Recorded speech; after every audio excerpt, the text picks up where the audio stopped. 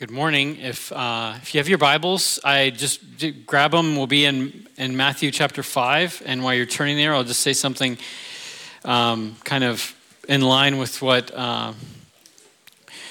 Jaden said. Man, I'm so thankful for everybody who served during the missions conference. I left that weekend very grateful to the Lord, and I believe that He was honored and glorified. And my prayer now going forward is that that would just be one more milestone as we want Christ to be magnified everywhere. You know what I mean? Magnified in our hearts, magnified in our church, magnified in this town, and magnified in the ends of the earth. So what a great time. And I'm so thankful for everybody who served, the worship team doing triple time, sound and AV, all that. So much work went into that, all the food prep, hosting. Thank you, everyone who served. And I couldn't even begin to start naming names because so many people jumped in and served. Thank you for that. So here we go today. We're in Matthew chapter 5, and our text is going to be verses 21 through 26. And the Word of God says this: "You have heard that it was said of those of old, 'You shall not murder,' and whoever murders will be liable to judgment. But I say to you that everyone who is angry with his brother will be liable to judgment. Whoever insults his brother will be liable to the council, and whoever says, 'You fool,' will be liable to the hell of fire. So if you are offering your gift at the altar and there remember that your brother has something against you, leave your gift there before the altar and go. First be reconciled to your brother, and then come and offer your gift. Come to terms quickly with your accuser while you're going with him to court, lest your accuser hand you over to the judge and the judge to the guard, and you be put in prison. Truly I say to you, you will never get out until you have paid the last penny." Let's pray again. Oh Lord, we've come together today for so many reasons. We want to be encouraged by being around one another as believers. This world is hard, and we want to follow you in this world. And we come together at least once a week to encourage and challenge and edify one another so that we can follow you this week. So give us strength in that as we've come together to do that. And we have come together to worship you because your name is above every name. We've come together to sing of the excellencies of our God. So be exalted in that, Lord. And we have come together this morning, Father, so that we might hear from you, so we might hear your word to us. So Lord, I pray that you would speak loudly, powerfully, compellingly, through your word to our hearts and transform us. And in so many ways. Lord, I pray that through your word this morning, that there would be this impetus to heal broken relationships, to fight back against anger that so easily controls us. That through your word this morning, we would see that we need a righteousness that is outside of us if we are to have any hope of life with you. And that you have provided that life through Christ, that righteousness through him. So Father, I pray that the hearts in this room would be soft. I pray that the hardness of pride would just melt away. Pride against the gospel, pride against your word, pride that is just founded in self-righteousness, let it all just go away. And may we be all ears with open hearts, wanting your word to shape us. I pray these things in Jesus' name, amen. Okay, I've heard this a lot, and you've probably heard it a lot too. Have you ever heard someone say, or maybe you've said it yourself, well, I haven't murdered anyone. You ever heard that? That's like the classic cliche way to defend your righteousness or to say that you're not that bad. That's like a way to say I'm not that bad, right? So, and it's also like one of the things that I come across when I'm trying to share the gospel. You try to help people see a need for a savior, right? Right from the beginning, the first thing is, well, you're talking about sin and all. Well, let me just tell you, I'm not that bad. I've never murdered anyone. I've never murdered anyone. And apparently that's the standard of righteousness to some. And I think we can think that way. But if you think of it, I have never murdered anyone, if that's a club, it's a really big club. You know what I mean? Because I actually don't know very many people who've actually murdered somebody. So one time I was serving as a missionary, and as I was serving as a missionary in Siberia, I took a survey trip to a little town in the Far East. Our goal was to see if there was a church in this little town, and if there are Christians there, and what gospel work needed to happen. I brought along a believer from our church there in Buryatia, a man named Misha. We traveled out a few days to this town, and we literally knew no one, and we didn't make any arrangements. It's not like you can just like jump on Expedia and get a hotel. We just got on a bus, went, and we thought we'd figure out our housing when we got there. So that was our goal, to see if there was a church in this town. So we arrived on a Sunday, it was Sunday morning early, and we started asking around people if they knew of any believers, any Christians. And everyone said, yeah, there is one church. It's at the end of town. Just walk down that way and go. And so we went to this one church. It was a small church, handful of people. And we went to we missed its morning gathering by the time we figured everything out. So we went to its evening gathering. And the people were really warm. They welcomed us. They didn't get a lot of visitors in this really remote town. And so they noticed us, and they were all over us and talking to us and asking us where we're going to stay. And by this time, by the way, it's like evening, like the sun's going down, and we didn't know where we were going to stay. And it was, I think it was winter. I don't remember what. It was probably cold. Siberia. It's always cold. Anyway, trying to figure out where we're going to stay and all that. And one of the church leaders came up to me. His name was Andre. And he said, hey, where are you guys staying? And I said, maybe on outside. And he said, actually, you're coming to my house. You can spend the night at my house tonight. And I thought, that's great. So we went to his house. He set us up in his living room on the couches there. He had a couple couches there. And then he said goodnight and left. And on a table there, he had a bunch of photo albums. And so I thought, I would check this guy out. So I started looking through his photo albums. And in one of the photo albums, there's like as a bookmark on a page, there's a patch. And on that patch, it said murder in Russian, the word for murder. And I thought, that's weird. And I knew that in Russian prisons, they often, I don't know if they still do this, but they used to, the prisoners would wear their offense as a patch sewn on. And murder, right? So I'm like holding this. I'm like, man, I wonder where he got this. And then I look down at the page, and there's like this guy who looks a lot like Andre in this picture wearing a uniform that had a patch that looked a lot like the patch I was holding. Murderer. And so I said to Misha, I said, hey, Misha, look at this. And his eyes got really big, like saucers, And then, just like from a movie, we start hearing footsteps coming back towards the living room. And, maybe it was just normal, but it struck me as like, man, I'm about to be like in a movie here. He's coming, and then the door creaks open, and he's standing, thankfully no axe or anything in his hands, just standing there, sees that I'm holding this patch, sees our big eyes, and says, okay, let me tell you what happened.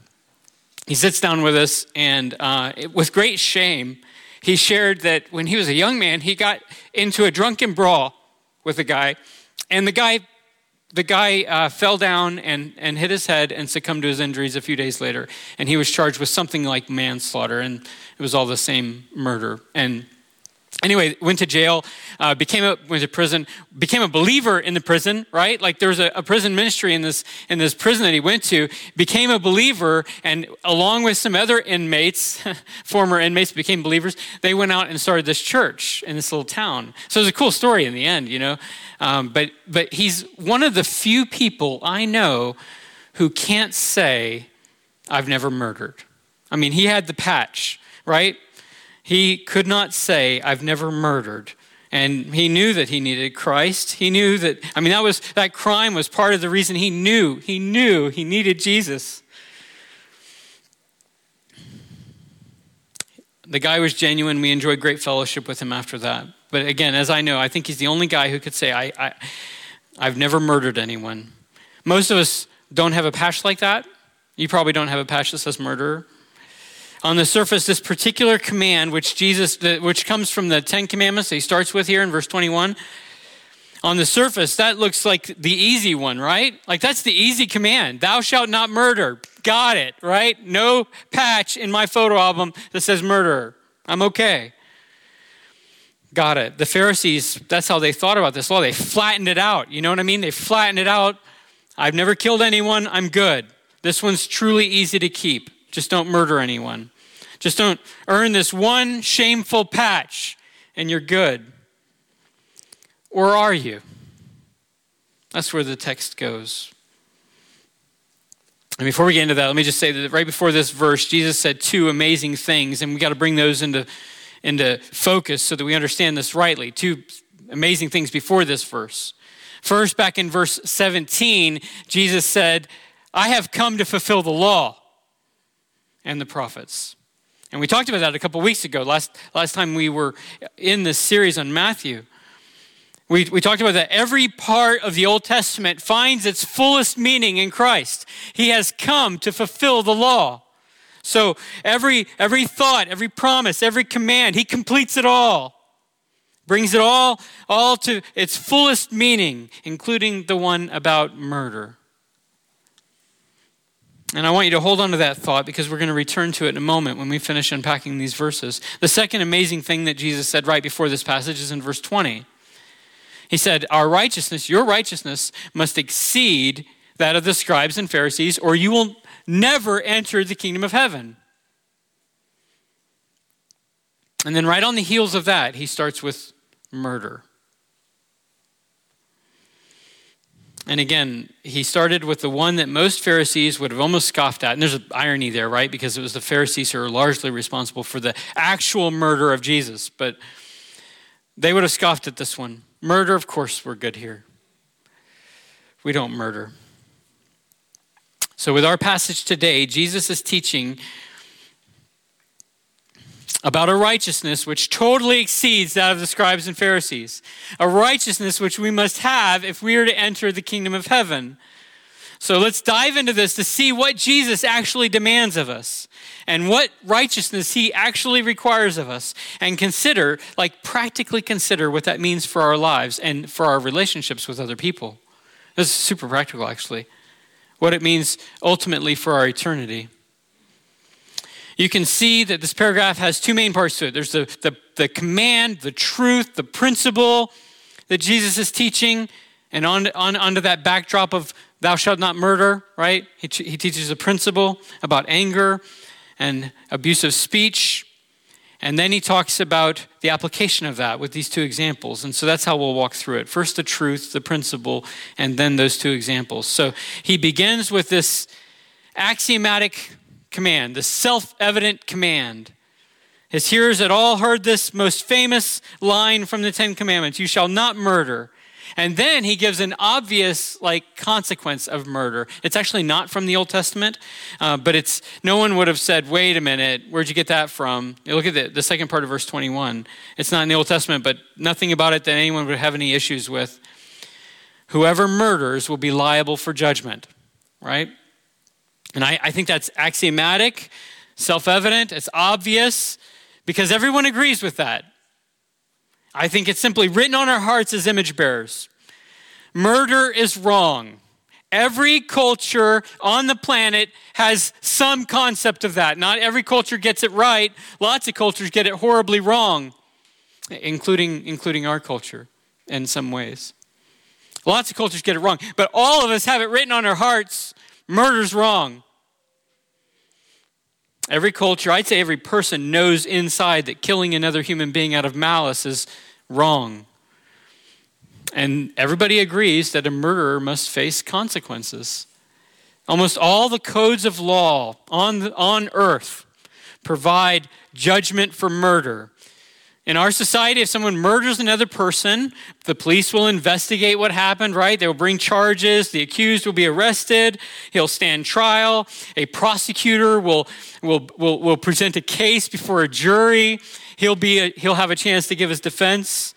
And if the jury believes that the prosecution was right, he'll be convicted, right?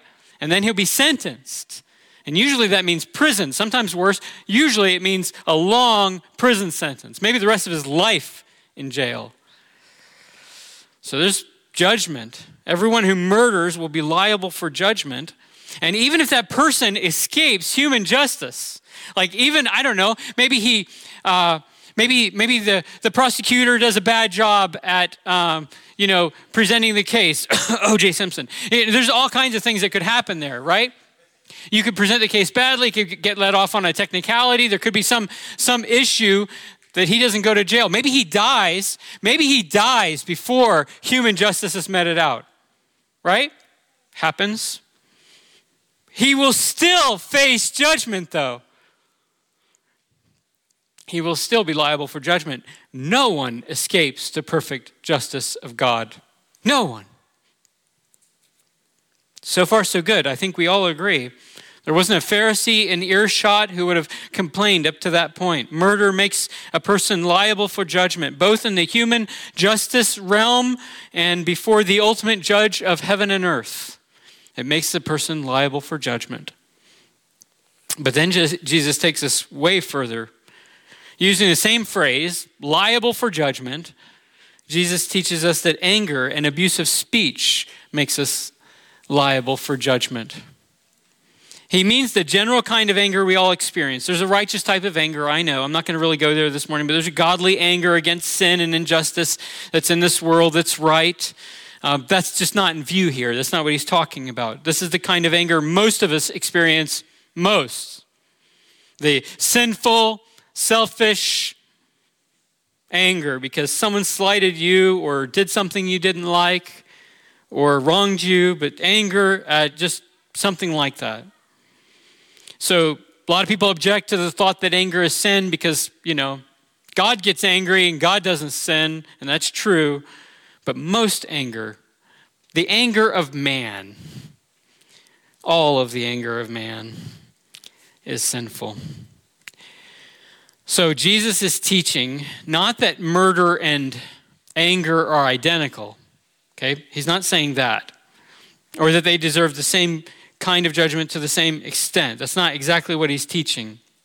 What he is teaching is that in the same way murder makes one liable for judgment, our anger, which it's at the root of murder, makes us liable for judgment. When he says judgment, just because of the way this paragraph unfolds, especially the final example, I think he's like intertwining human justice and divine justice. I think they're both in view here, and I'll explain more as we go, but I think he's intertwining human justice and divine justice. I think he means just one, he doesn't just mean one kind of judgment like God's judgment or judgment here on earth. I think he means all of it.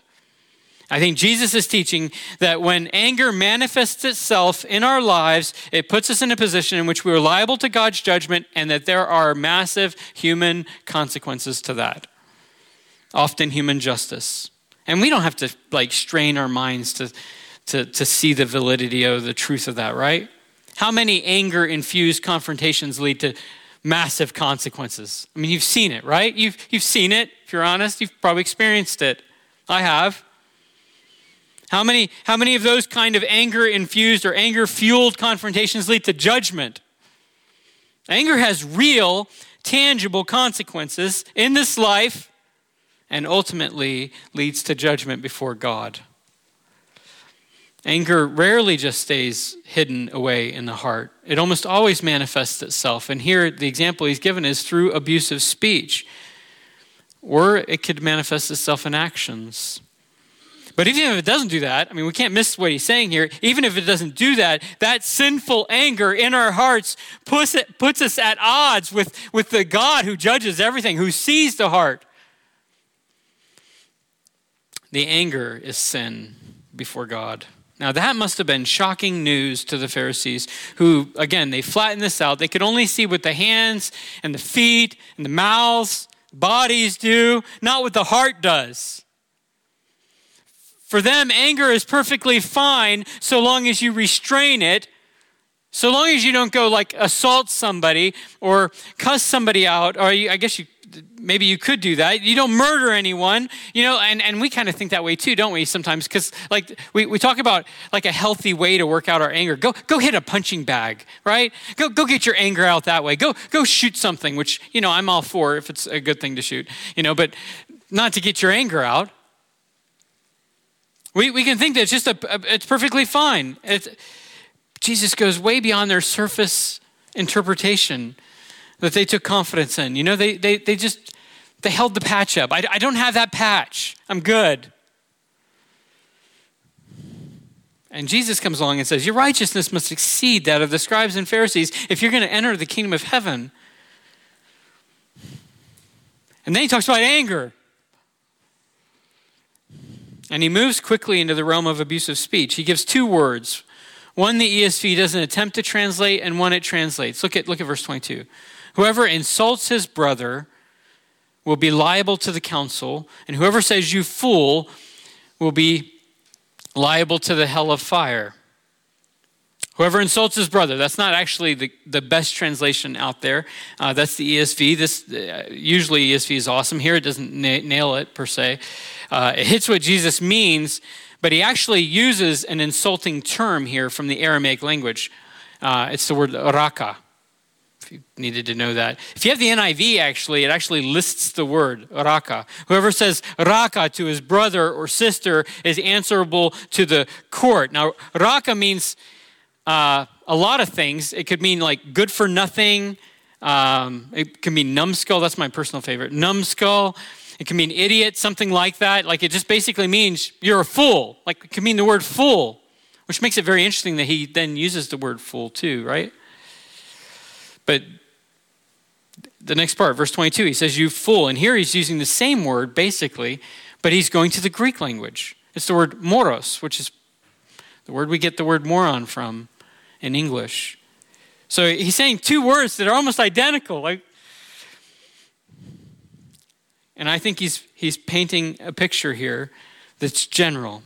Whether you're a good Jew who speaks Aramaic and uses the word raka, or whether you're a Gentile pagan who uses the word moros, or whether you're an American who uses any number of creative words that are abusive and hurtful towards others, either way, that abusive speech, which is rooted in anger, makes you liable for human courts, like the council that he mentions, and divine judgment, specifically the fires of hell. So, feel that for a moment. This has consequences. Your abusive tongue makes you guilty before a holy God. Feel that. Think back. Just be real with yourself for a moment and think back at the last time you uttered something abusive to somebody. These aren't the worst Aramaic and Greek words he could have thought of. There are lots worse, just as fool is not the worst English word I could think of. But even further than that, right? Even further. Your angry heart makes you liable before God. How are you feeling about that? I've never murdered anyone defense. Do you see what Jesus is doing? He's dismantling it. I don't think anyone can hear this and feel like you can make your case of your righteousness before God, and he's just getting started. He's just beginning to plumb the depths here of our hearts. And this was leveling to me, if I'm being honest. It doesn't take me I don't have to go that far back in my past to think of a time when I said something abusive.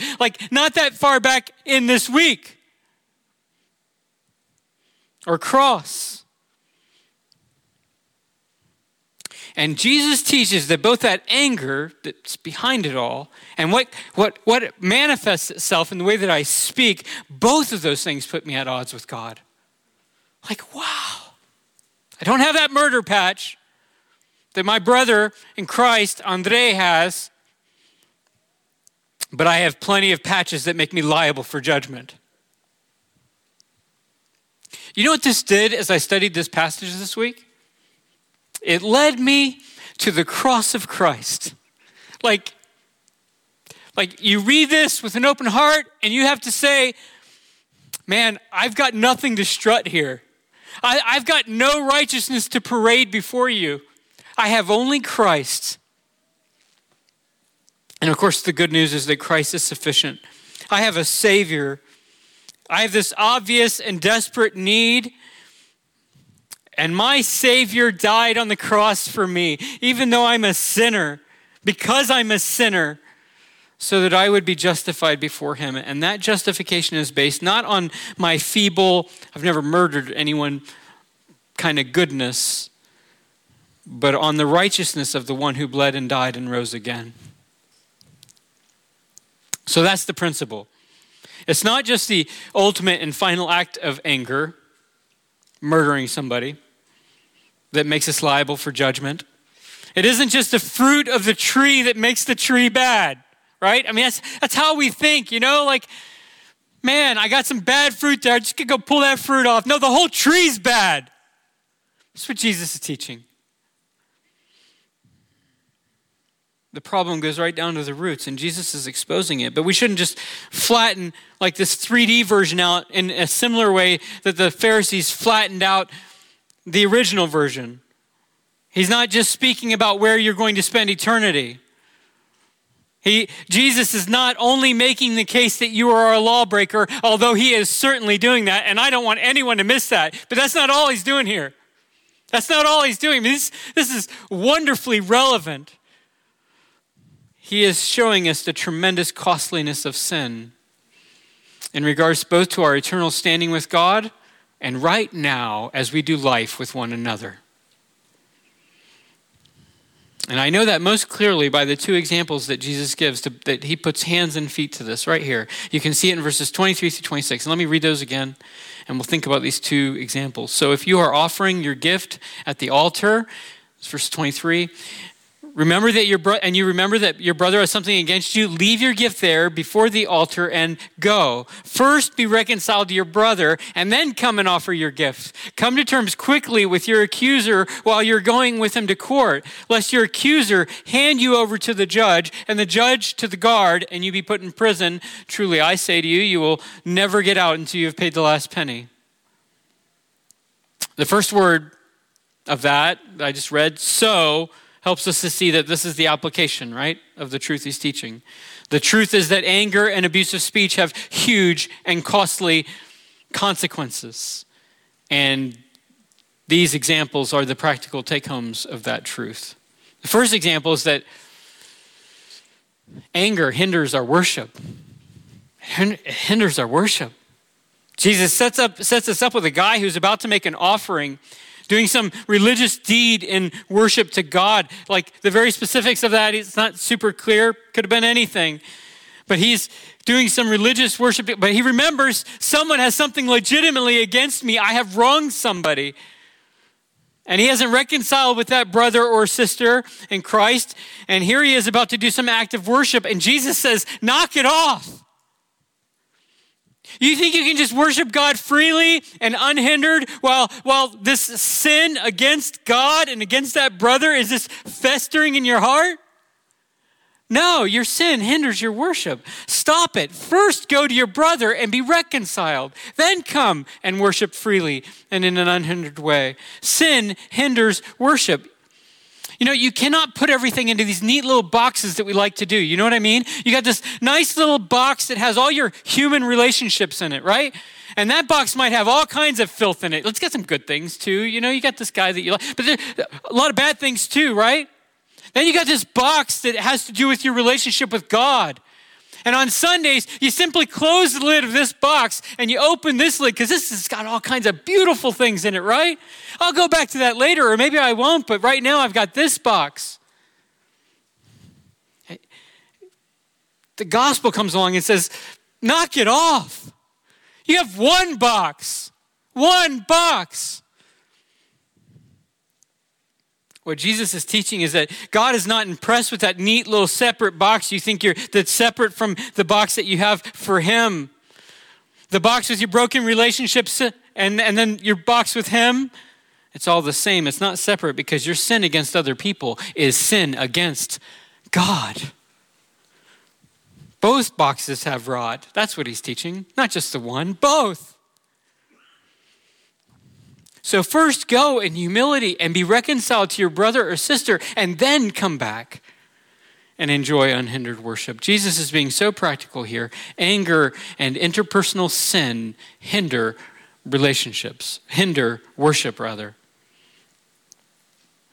The second example, that's the first example. I'm going to try and pull all this together in a moment here, but the second example was a little bit more difficult for me to grasp and understand.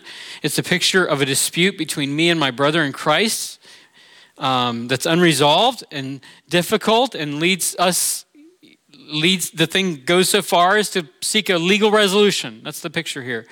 An accuser taking me to court. Maybe a business deal gone bad or something. And Jesus warns me to try to reconcile with that brother before he goes all the way to court and the judge rules on my case. It was difficult for me to understand why he said that thing about being thrown into prison, right?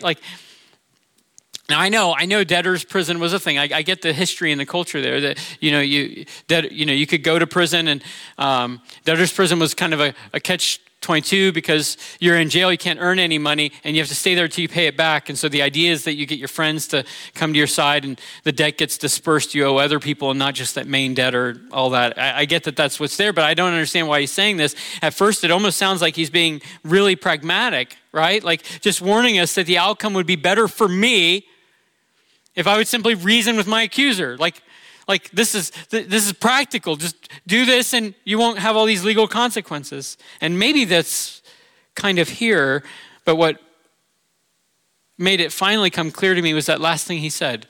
You will never get out until you have paid the last penny. So that made it clear to me. Let me try to help make it clear to you.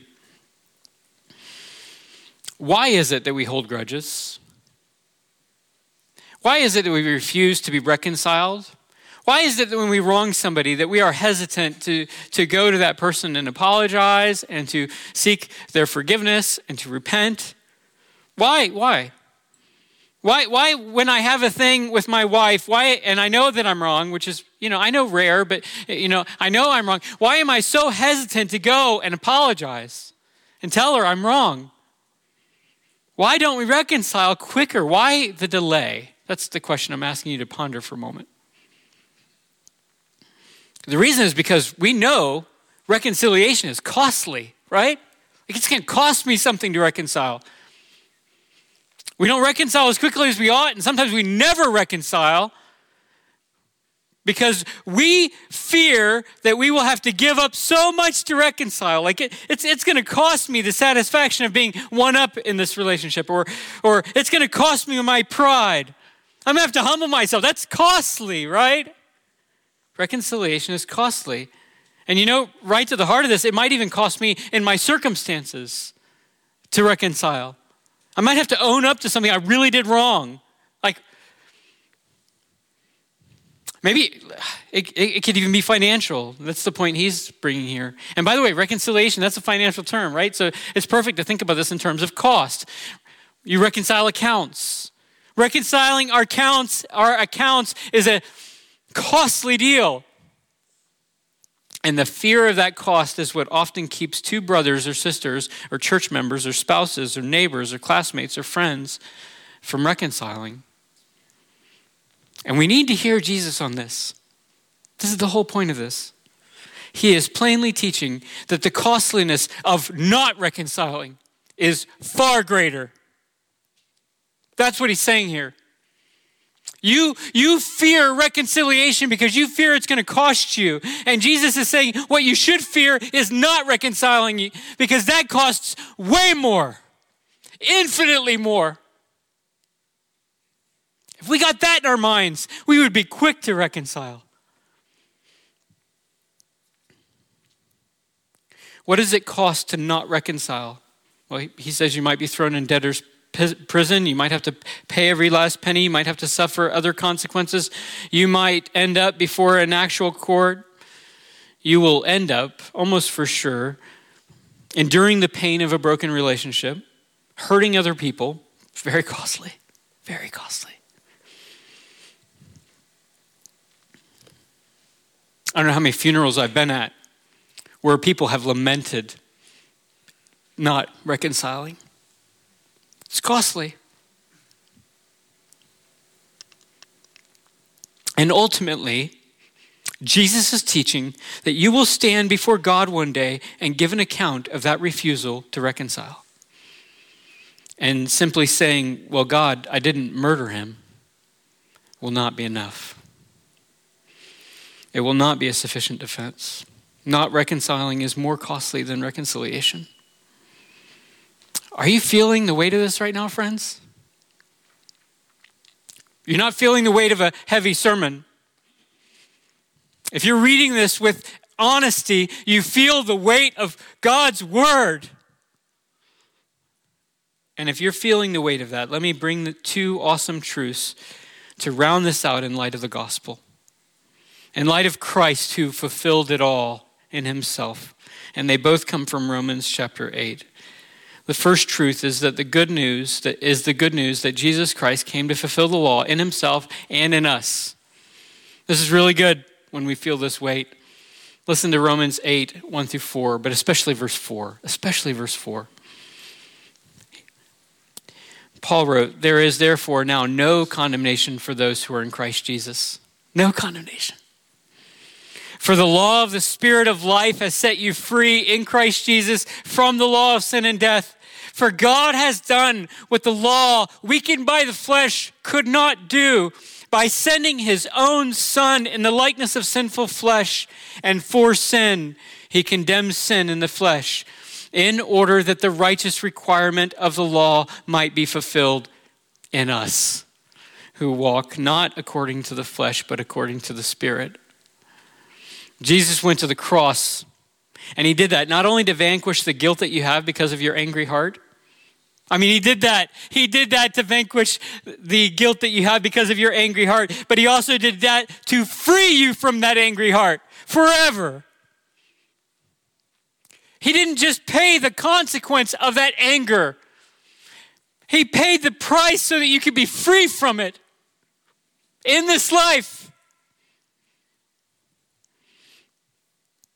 You see, in Christ, we're no longer bound to the flesh. We're no longer bound to sin, to our anger, our pride, our envy, our jealousy, our spite, all the things that keep us from reconciling. We are now free to walk by the power of the Spirit and to love one another. Isn't that beautiful? We are free to walk according to the Spirit. Jesus took care of the whole tree, not just the fruit. Pharisees loved pulling the fruit. Jesus transplanted the tree. And now the fruit that hangs from that boughs are fruits of the Spirit: love, joy, peace, kindness, patience, self-control.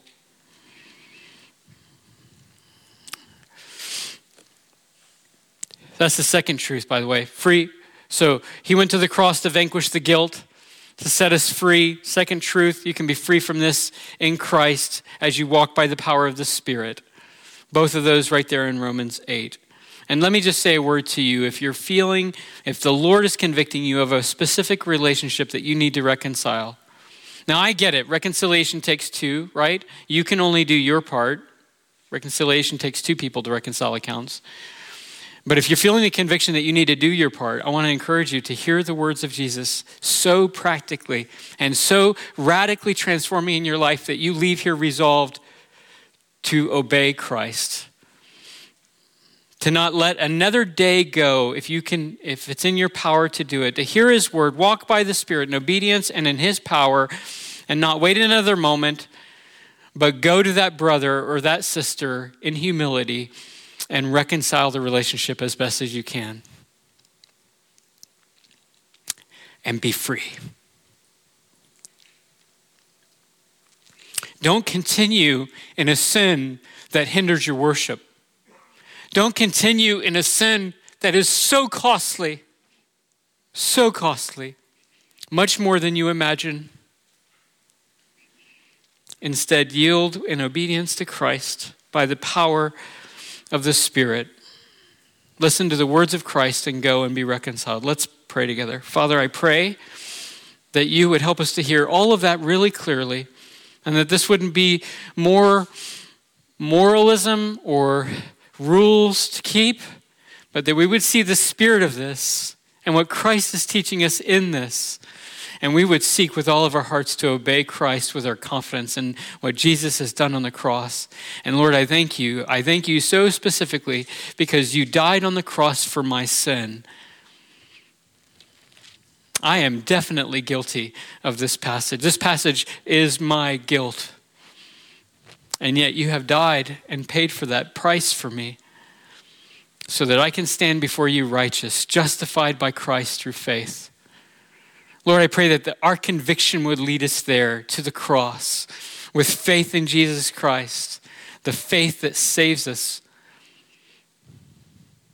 And Lord, I pray that you would, by the power of your grace and by the power of your Spirit, heal relationships through your word this morning.